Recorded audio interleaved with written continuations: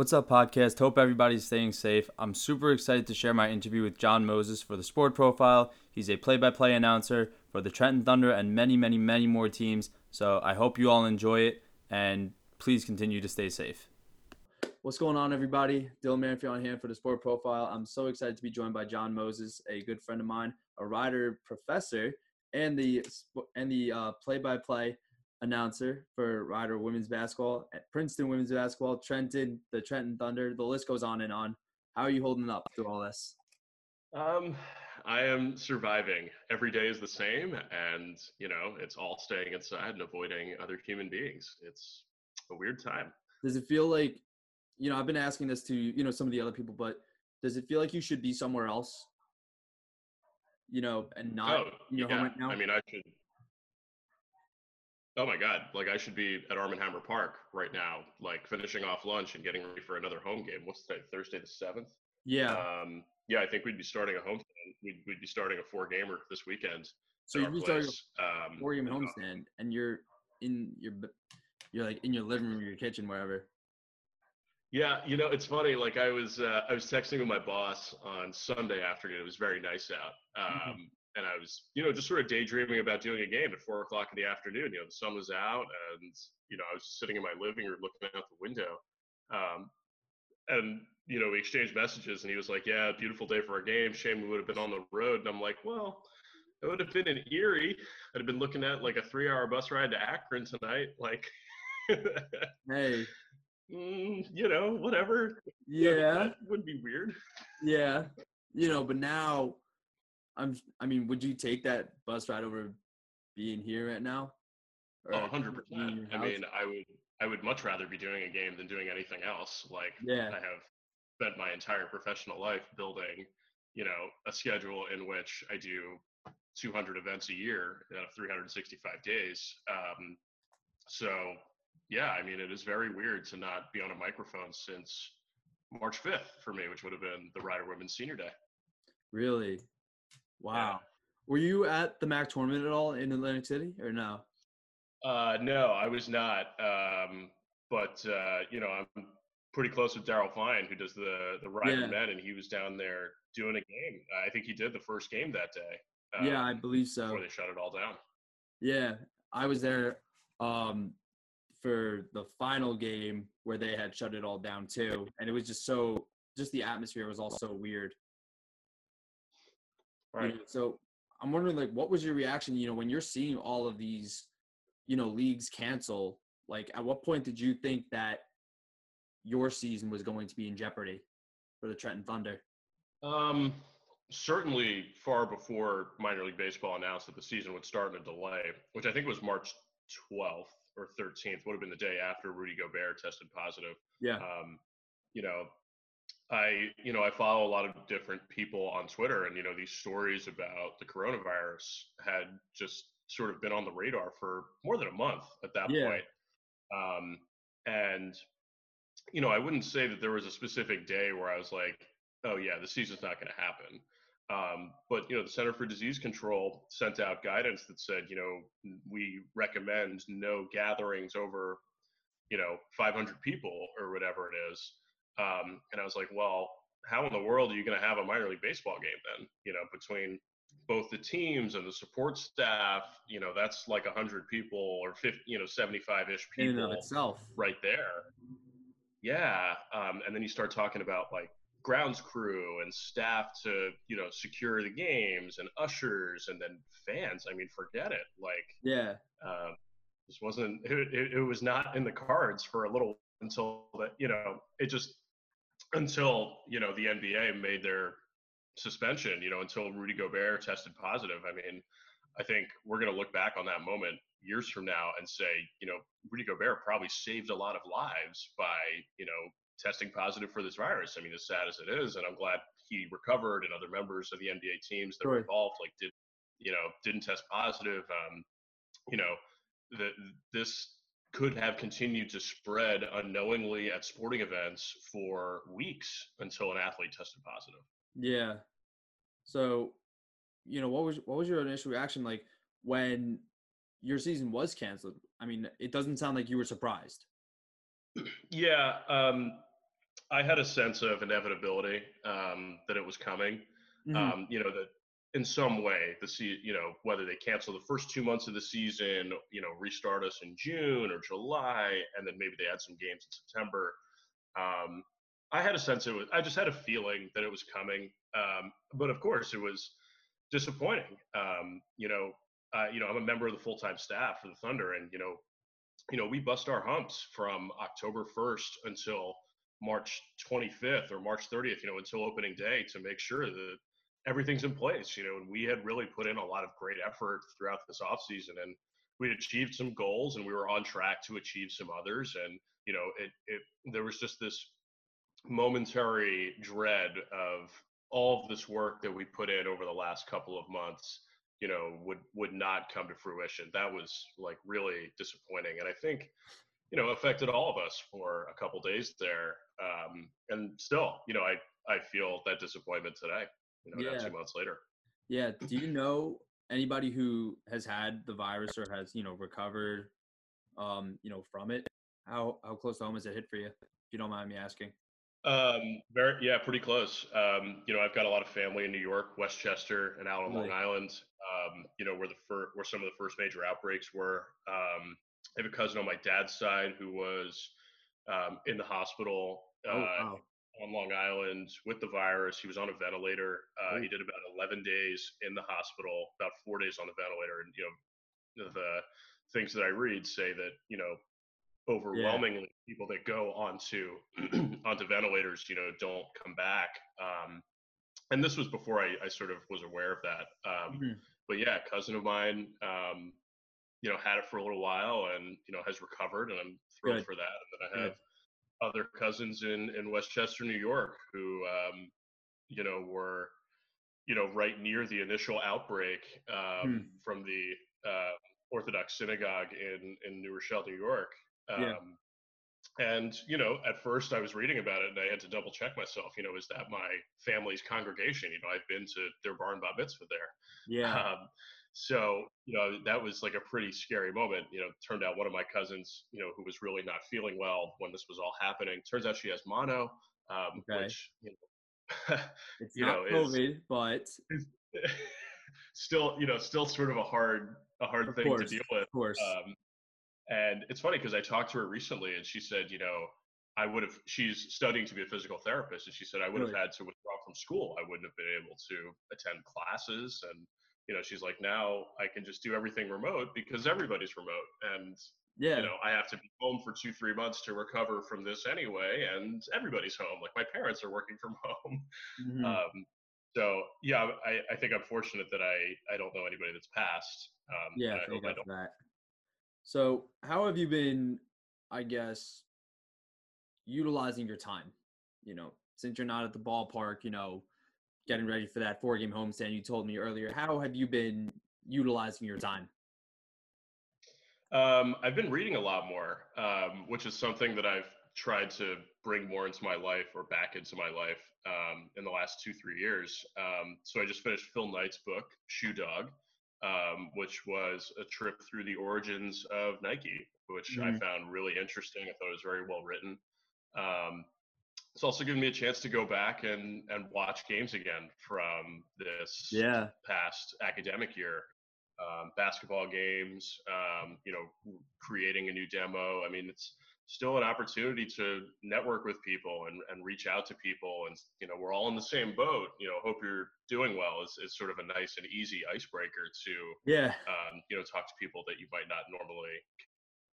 Um, and between so I've tried to segment some time each day to do some broadcast work, some reading, watching some good television shows. I just finished the new season of Westworld, which Okay. I thought was pretty entertaining. But it's hard. It's not easy waking up the same day every day with nowhere to go. Yeah, I know. It's definitely you feel like what's the word, like maybe there's just like pigeonholed into your house or your space or whatever it may be. So talk about like how I guess you got your start into play by play and broadcasting. What about it really makes you tick? Um, I wanted to keep playing sports when I finished high school. Mhm. I went to the University of New Haven, which I was attracted to their management of sports industries program. I liked that it was housed in the business school, so it sort of gave you some. It sort of gave me a background in how a sports business runs, Sure. which is another area I was sort of always interested in. You know, right before classes started my freshman year, I had reached out to the baseball coach and said, I'd love a chance to meet you and just sort of pick your brain about things. And I said to him, is there a path for me to walk onto the team? They're Division II, and I didn't have any expectation. He was like, Yeah. we actually do have 3 or 4 preferred walk-ons coming on this fall. And he's like, that's not the case every year. But look, if you want to come to practice and if you want to, sit on a bucket and soak some knowledge and just sort of hang around, we're open to that. And I did that for a little while. But I was also sort of feeding emails from, because when you show up on campus as a new student, all of a sudden you're getting emails from every club and Yeah. every department on campus that wants students to be involved with things. Yep. But lo and behold, one came from athletics looking for public address announcers. And I walked into the office. This would have been my second week on campus, met the sports information director. And the athletics offices at the time at New Haven didn't have, full office walls. They were just, essentially tall cubicles that, went, as if it was, but you could like hear conversations in neighboring offices Yeah. if you look. And I was talking away with Andy Beardsley, the SID, for probably 20 minutes or so. And his office neighbor shouted over the wall, "Andy, sign him up. He's the guy. Give him the PA job for volleyball." Really? Yeah. So Why I did ended it up happen that that fall quick? doing a lot of public events. Yeah. I mean, from an athletic department perspective, student work is great. You get hands-on experience. You don't have to pay a professional to be the public address announcer, and it was a great situation. New Haven women's volleyball was like really really good, and to this day they still are. Yeah. Just joined a new conference, the Northeast 10, and they didn't lose a set at home all season. Every game Really? was like an hour. What season was that? This would have been the fall of 2008. Um, and in my 4 years there, I ended up doing public address for volleyball, home basketball games, and then lacrosse, a little bit of soccer. Um, and they hosted the NCAA tournament, the NCAA regional twice. They hosted the NE10 tournament, I think 3 out of the 4 years that I was there. I actually went back at the year after I graduated and did public address for the regional they hosted the next year. Really? Uh, yeah. So I was doing a lot of public address, and I'd never really watched volleyball before. So it was a great education to learn the game. Um, Sure. yeah, I mean, and then also during the fall of my freshman year, the RA in my building was the program director for the radio station. Oh, wow. Uh, yeah, and he stopped me Perfect one match day. He there. was like, he just stopped me and he was like, I've heard you talking sports. You seem to know what you're talking about. Women's basketball has their home opener on Sunday, and I need a color guy. Like, are you here?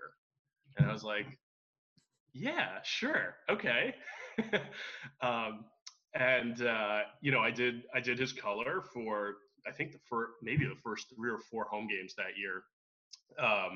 And then I ended up doing public address the rest of the year. Mm. Um, and then that spring, I started to get involved more at the radio station, and they carried the games for baseball, and I did every game my freshman year. So I ended up a 4-year experience at New Haven where I think I saw just about every home athletic event. Really? I ended yeah, volleyball, I was at every home game. Basketball, I was at every home game except for maybe 1 or 2 over the years. And Sure. then my sophomore, junior, and senior years, I traveled with men's and women's basketball Oh, wow. to do radio. Uh, so it worked out really nicely. In Division II, they play a lot of double headers where both teams travel together on one bus, and then they play 1:30, 3:30. Mm. Like during, say the women play first, the men will go and have their pregame meal, and then they flip flop.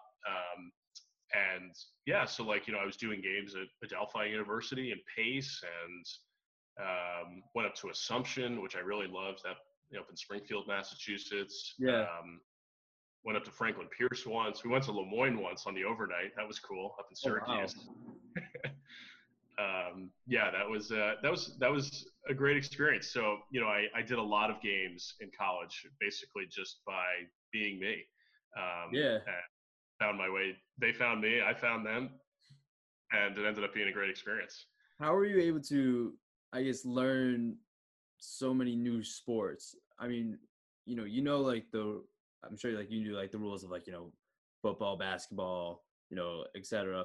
But like for some sports like volleyball, like that you said you didn't have as much experience with, how were you able to, I guess, consume the knowledge of the sport so you can sound intelligent while you're doing a broadcast?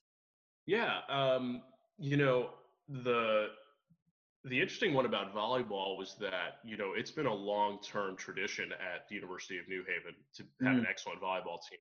Their athletic director at the time, Debbie Chin, was the longtime women's volleyball coach before she accepted the athletic director role. yeah. Um, so they had been an outstanding program at the Division II level for years and years and years.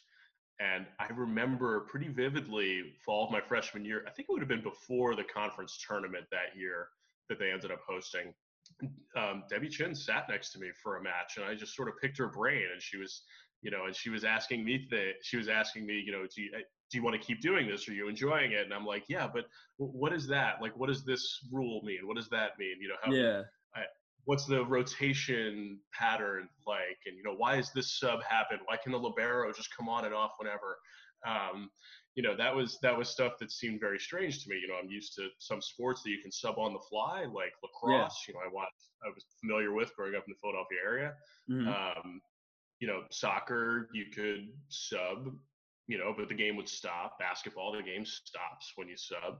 Yeah. But it was so strange to me that in volleyball, the libero could just cycle on and off whenever it was to the team's advantage, which was very interesting to me. Is volleyball one of like maybe a sport that you have always had an interest in because it was the first one that you, I guess, started doing?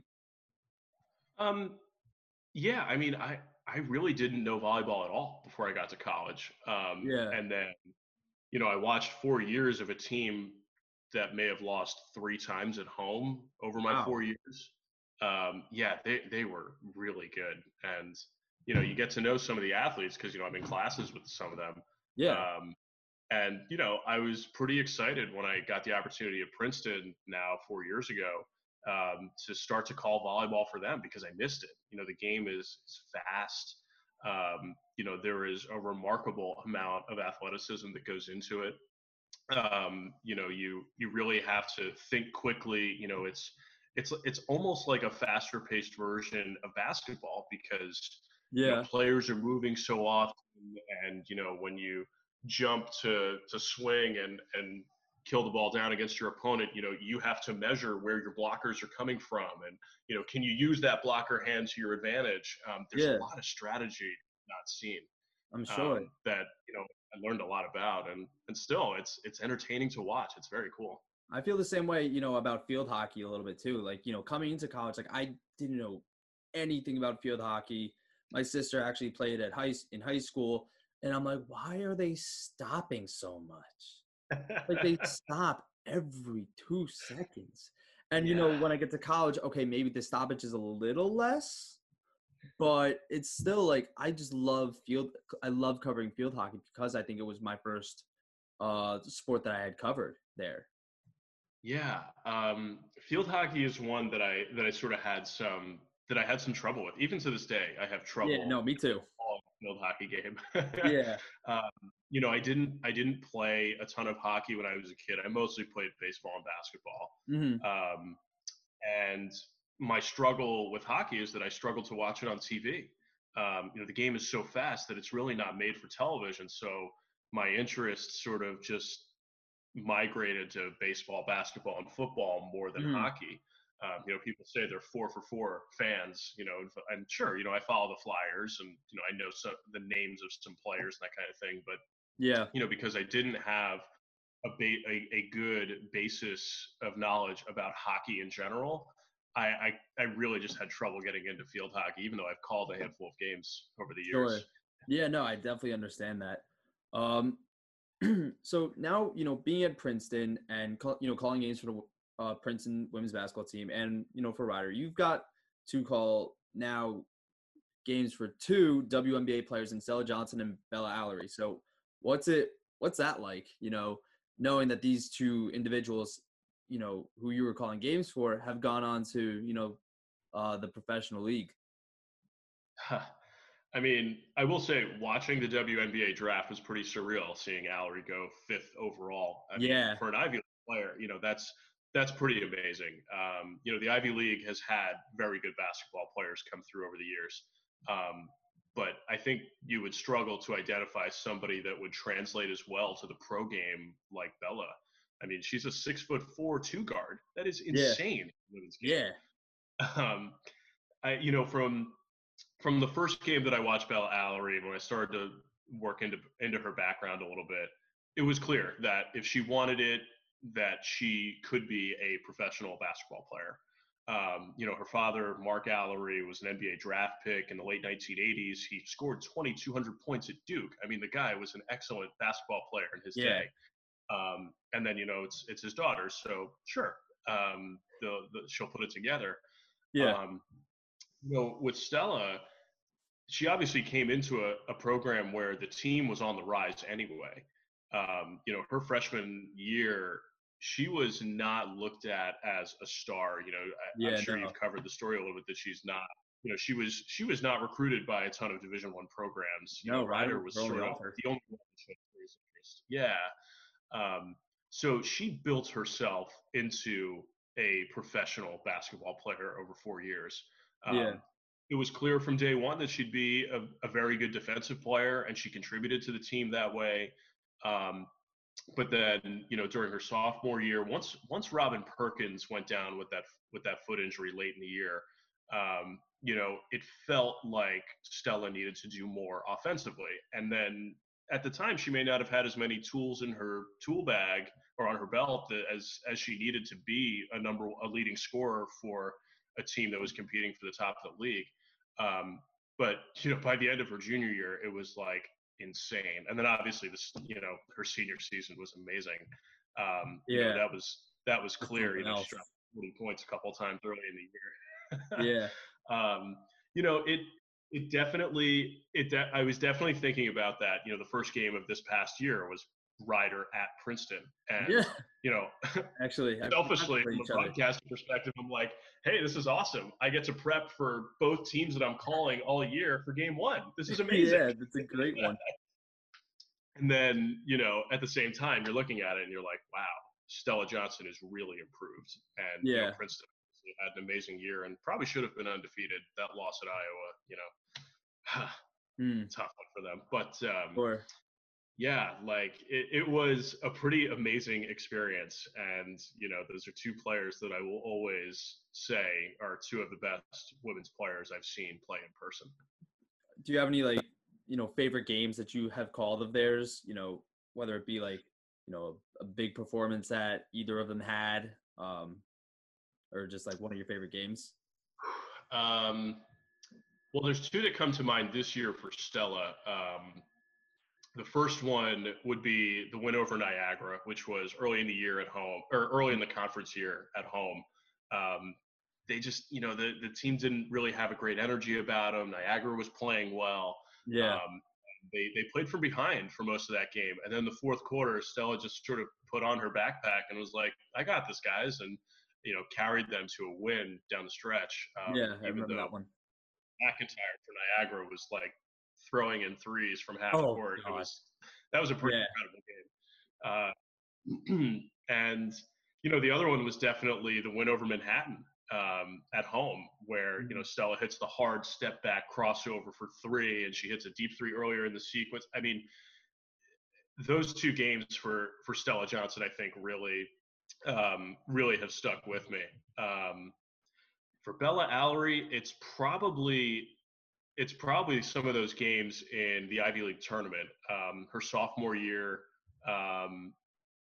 she was the best player on the court when it was clear that when Penn had the player of the year and they were playing on their home court. Um, that Allery had like an 8-block game at some point. Wow. Just the yeah, right. The accolades that she and the individual performances that she put together over 4 years were just insane.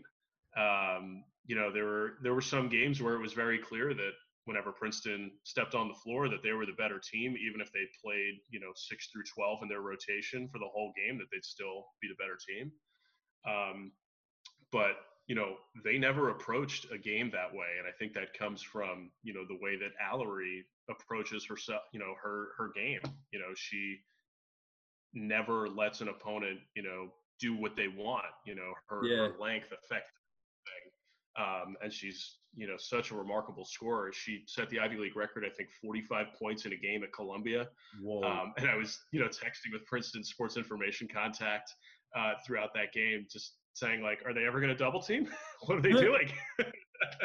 Yeah. You had a couple games like that where she was putting up 35, 40 points. And Wow. Amazing.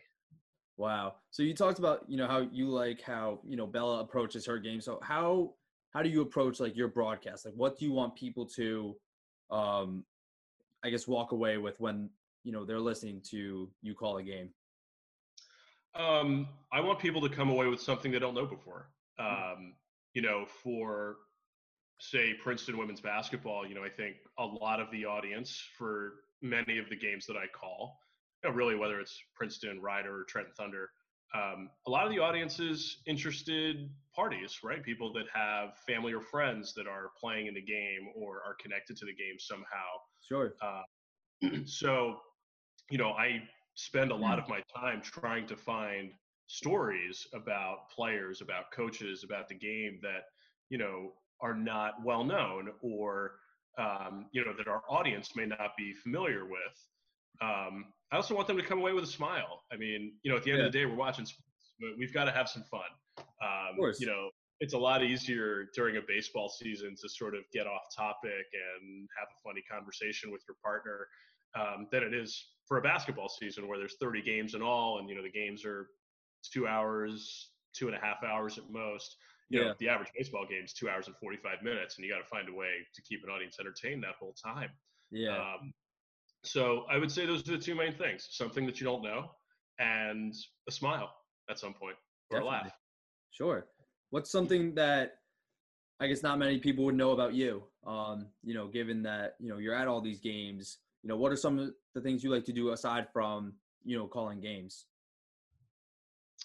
Good question.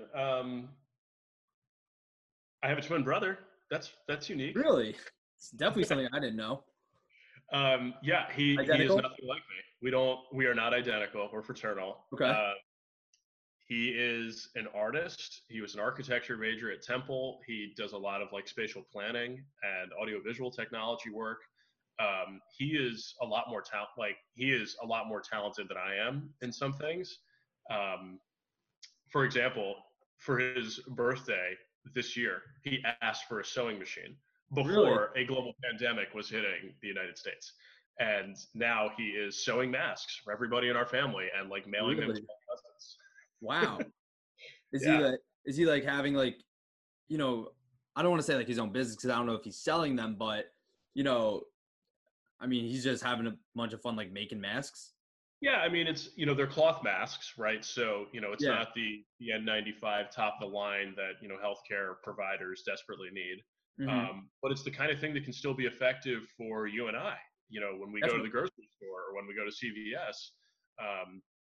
And he's always sort of had talents with his hands. I mean, he can draw, he can paint, he can write. I mean, in college, we would like spray paint together, on big canvases, not on the side of buildings. Don't worry. Like he's just always sort of had an artistic eye for things that I guess I never really had. I was always more focused on sports. Yeah, I mean, would you say you were? I guess for the time being, were you the athlete in the family?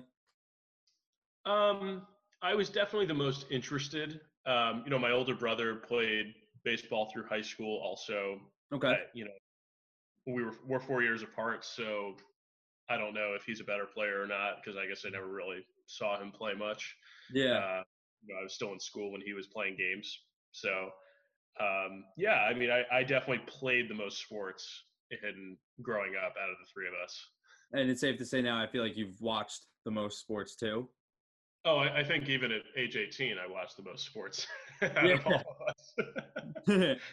So what would say is like your best piece of advice for people wanting to go into, this field of sports broadcasting? It's to get reps, particularly at an early age. A lot of people, when they're starting in their college journey, they don't really know what they're interested in. And frankly, I didn't know what I was interested in this either. Um, Yeah, but I can tell you that, the couple hundred games I did, baseball, basketball in college, made a huge difference. That and, sort of inviting a bigger network. You have to network when you do this. That's the only way you find jobs. definitely. Well, it's not the only, but it's the best way to find jobs before there's 400 applications for them. Yeah. Um, so you have to be able to find somebody that's willing to mentor you a little bit, give you a little bit of a, like, so just as an example, I work with Mark Zumoff, Sixers television voice. And, I had connected with him summer after my sophomore year of college. I was doing an internship with the 76ers. And we wandered off from our internship to Doug Collins' introductory press conference. Oh wow. and I introduced myself to Mark, and told him about some of the broadcasting stuff I'd been doing. And he was like, I actually have a consultancy where, I help young announcers get their start. And yeah, he's been a mentor for me for years now, where he sort of gave me the lay of the land. He gave me some strategies of how to network with people, how to, sort of present a demo the right way, how to write a resume, how to blindly reach out to people to build my network and just say, hey, I am Jon Mozes. I've been doing games at University of New Haven. I'm interested in pursuing a career in broadcasting. Would love a chance for me to send you some of my material and talk to you on the phone for about 10 or 15 minutes, and I can ask you on your path. And then, on that call or toward the end, you ask for who are some people is there anybody else that I can talk to that you wouldn't mind putting me in touch with, that I can continue to network with and grow through them. So you have to be able to take constructive criticism. You have to network, and you have to do as many games as possible, because you're not going to figure out if you're any good until you've done a couple hundred games. Definitely, definitely. It's funny you mentioned that. I was going to ask like, who your mentors are, so are you still close with him, to this day? Yeah. I still send him stuff on a regular basis, and, ask for his feedback, any notes that he sees. Even after, even after That like way. all your experience that you've had, and all the accomplishments that you've done, you're still looking for feedback, on your broadcasts. Well, of course. I mean, what and I think, to this day, there are broadcasters who are working for CBS or high level stuff at ESPN or Fox Sports, that still get feedback on their work. And, it may not be from a direct mentor, right? Like at a certain point, maybe you grow out of somebody that you were a mentee of at 21 years old. Yeah. But, there are people that do this for a living professionally. There are agencies that only represent broadcasters or have a specialty in it, and, they have talent coaches who will, accept your materials and then go through it and then discuss it with you about ways they can get better. I mean, you ask any broadcaster and they'll say, I'm not perfect. Of course. None of us Of course. are. There's always a way to be better. There's always something else that the audience wants that you can do better than you did last year. Of course. Of course. What's something you think you can work on, with your own broadcasts now that you mentioned that? I think when it comes to baseball, it is sort of completing stories. Okay. I think over the years, obviously doing baseball on radio is a little bit different than doing basketball on television, which is what I'm doing at Princeton and Rider. Yeah. You know, in addition to I think I have a pretty good handle on telling you who they are, what's important about them, where the ball is on the field during action. But I think for me, a continued improvement is weaving that story through the presentation of the play-by-play and then getting it to a logical end point, and not letting the game dictate whether or not I finish the story. Yeah. Um, because if I start to tell you about you know Jake Cave's high school baseball experience, but I don't tell you that at the end of the story, it helped lead to him getting drafted by the Yankees in the 8th round, Hmm. then you sort of feel like you're missing something, Yeah. as a member of the audience. Um, Yeah. So just like completing that picture. yeah, there's multiple pieces that you have to pull from for every inning, right? Like you ideally want to show some interaction with your partner, be solid on time and score, nail the action or the highlight, um, make sure that you're telling a story about somebody and doing so in a way that's digestible. Um, and I think I could probably also, also in a baseball perspective, probably also do a better job of discussing some of the analytics that are helping drive decisions in minor league baseball Yeah. now. Major league teams are not looking at batting average and slugging percentage to make a decision on whether or not a player is worthy of a promotion or is playing well at a certain level. They have data that tells you how hard the guy is hitting the ball on a regular basis, average exit velocity, what's their swing path like, um, what is the spin rate on their fastball or curveball? Why is that important? These are Yeah. all things that baseball fans are, sort of getting hit with in all directions, but they don't necessarily know what it all means and how it sort of fits into the apparatus of moving players up and down and whether a player is good or not. So I think from a baseball perspective, that's still an area that I can improve. Yeah. So I guess my last question would be, you know, broadcasters have so much to prepare for. You see, I guess the stereotypical like manila folder with like which is covered on every single side. Um, what really goes into your preparation, and do you feel at what point do you think, or I guess my question would be like, at what point are you comfortable with the preparation that you've done that you can then say, hey, I'm good enough to go into this game fully prepared? You know, um, it's an interesting question because there are days where I never feel prepared and then feel like I call a very good game. Okay. Um, and then there are days where I feel like I do zero prep and it comes out really good. Okay. So it's sort of a strange catch-22. My broadcast partner for the first 4 years in Trenton was Adam Giardino, and he put it really nicely. He said it's like studying for a 3-hour exam every night, but you don't Oh, know what's going to be on the test. it's a good You don't analogy. know. You essentially, as a baseball announcer, you have to prepare as if the game is going to, the game could be decided 10-0 in the third inning, and you still need to keep an audience entertained. So if you spend your time preparing, stats and left-right splits and runners in scoring position data to use during the game, all that's out the window if the game's decided in the third inning. It's the human Yeah, you're interest right. to keep an audience entertained and keep them interested.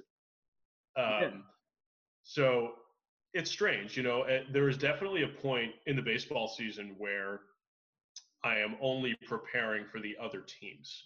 Hmm.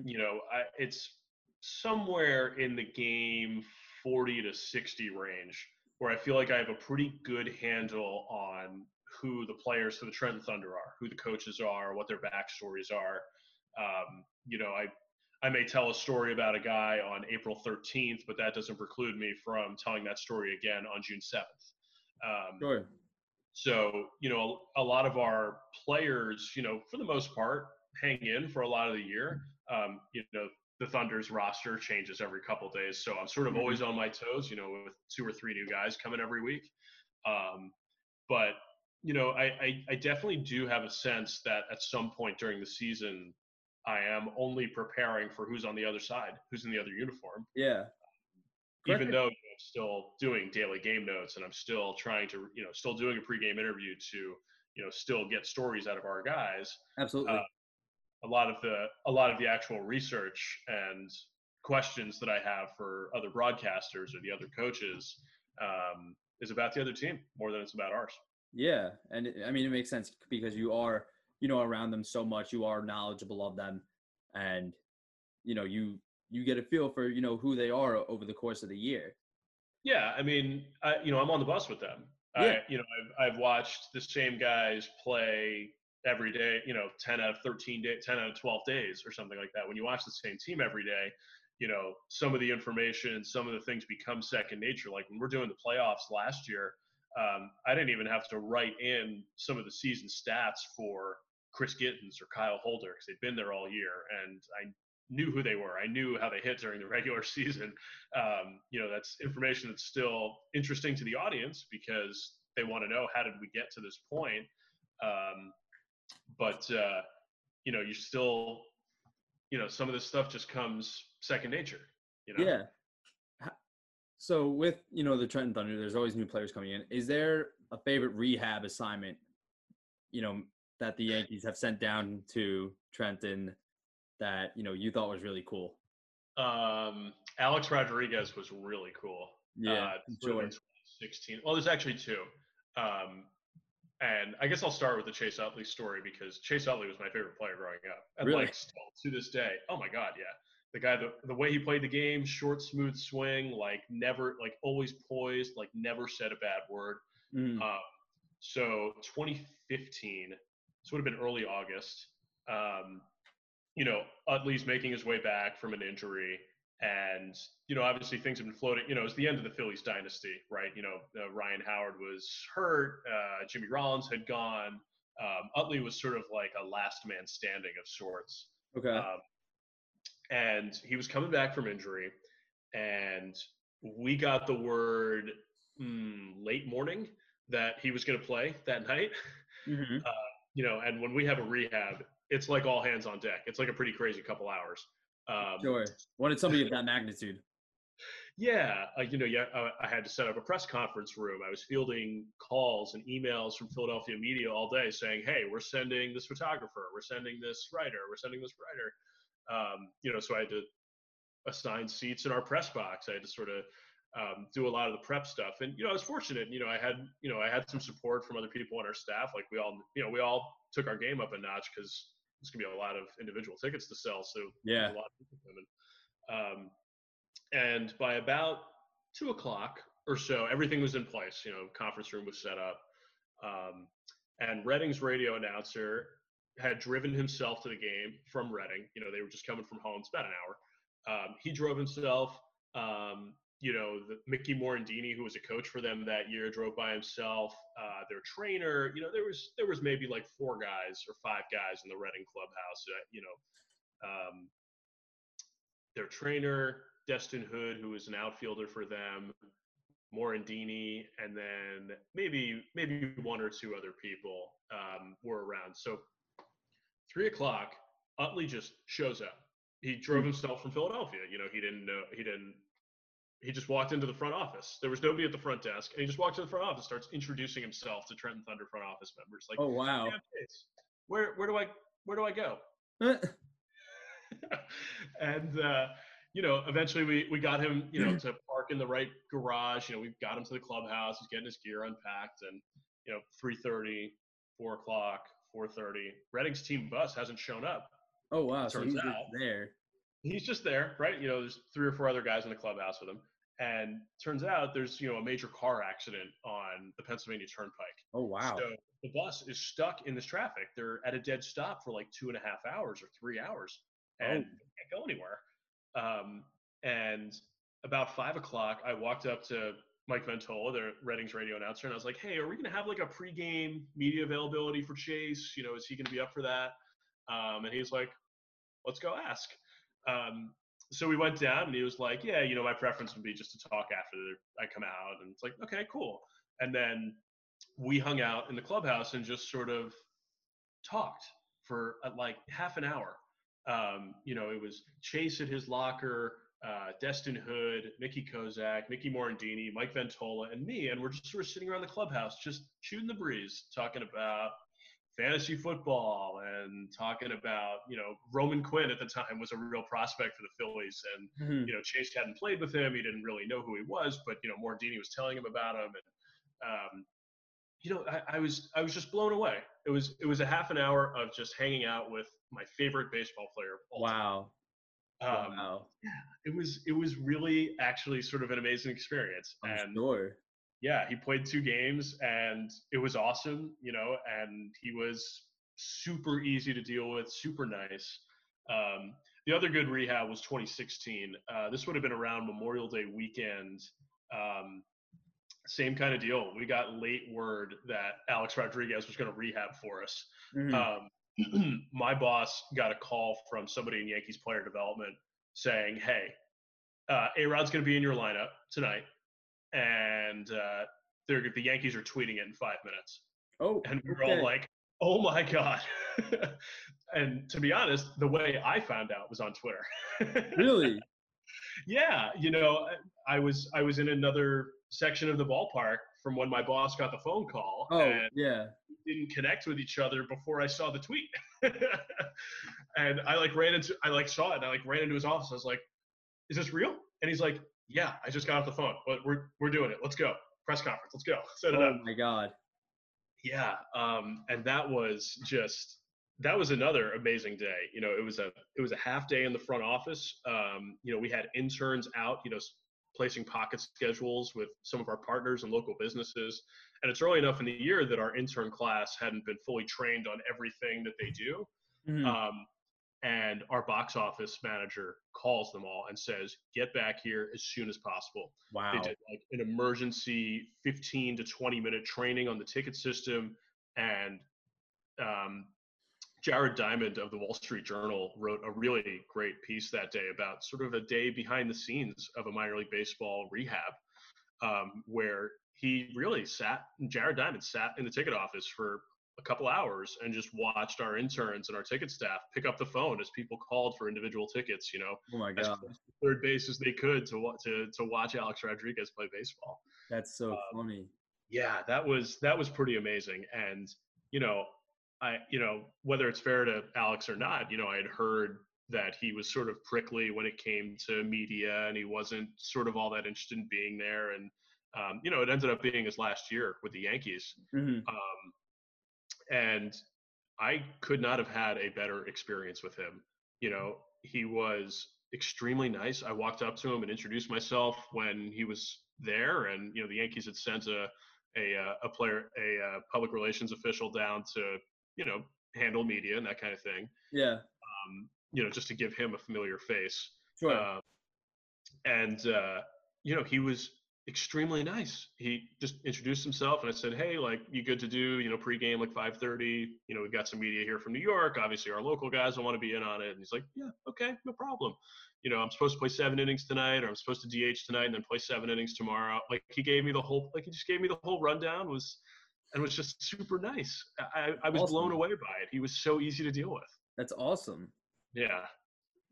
Didn't I mean, correct me if I'm wrong, but didn't Aaron Judge also rehab in Trenton? Maybe was it last year, maybe, or 20? We didn't have Judge on rehab.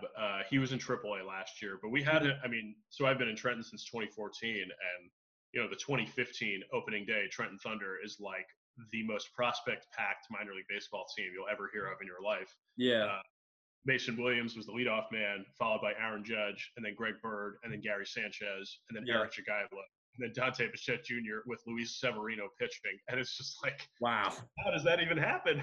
That's you literally named like a potential Yankees lineup or four Right. guys with it.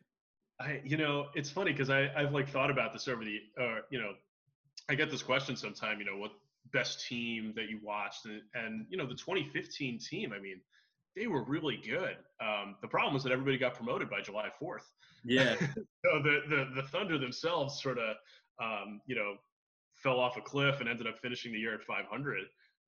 But the 2017 Trenton Thunder, they won 92 games, which tied the franchise record for most wins. And the opening day infield was Miguel Andujar at third base, Gleyber Torres at shortstop, Tyro Estrada at second, and Mike Ford at first base with Wow. Kyle Higashioka behind the plate and Billy McKinney in the outfield. Like, that's another really good team.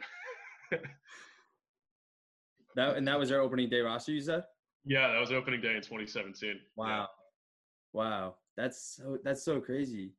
But anyway, I really appreciate your time with this. It means the world to me. And I'm really looking forward to, sharing your story.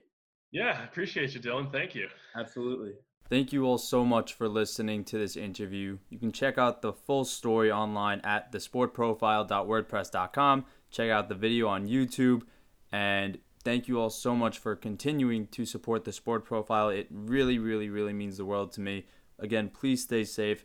Continue to wash your hands, social distancing, the whole 9 yards, and we will get through this together.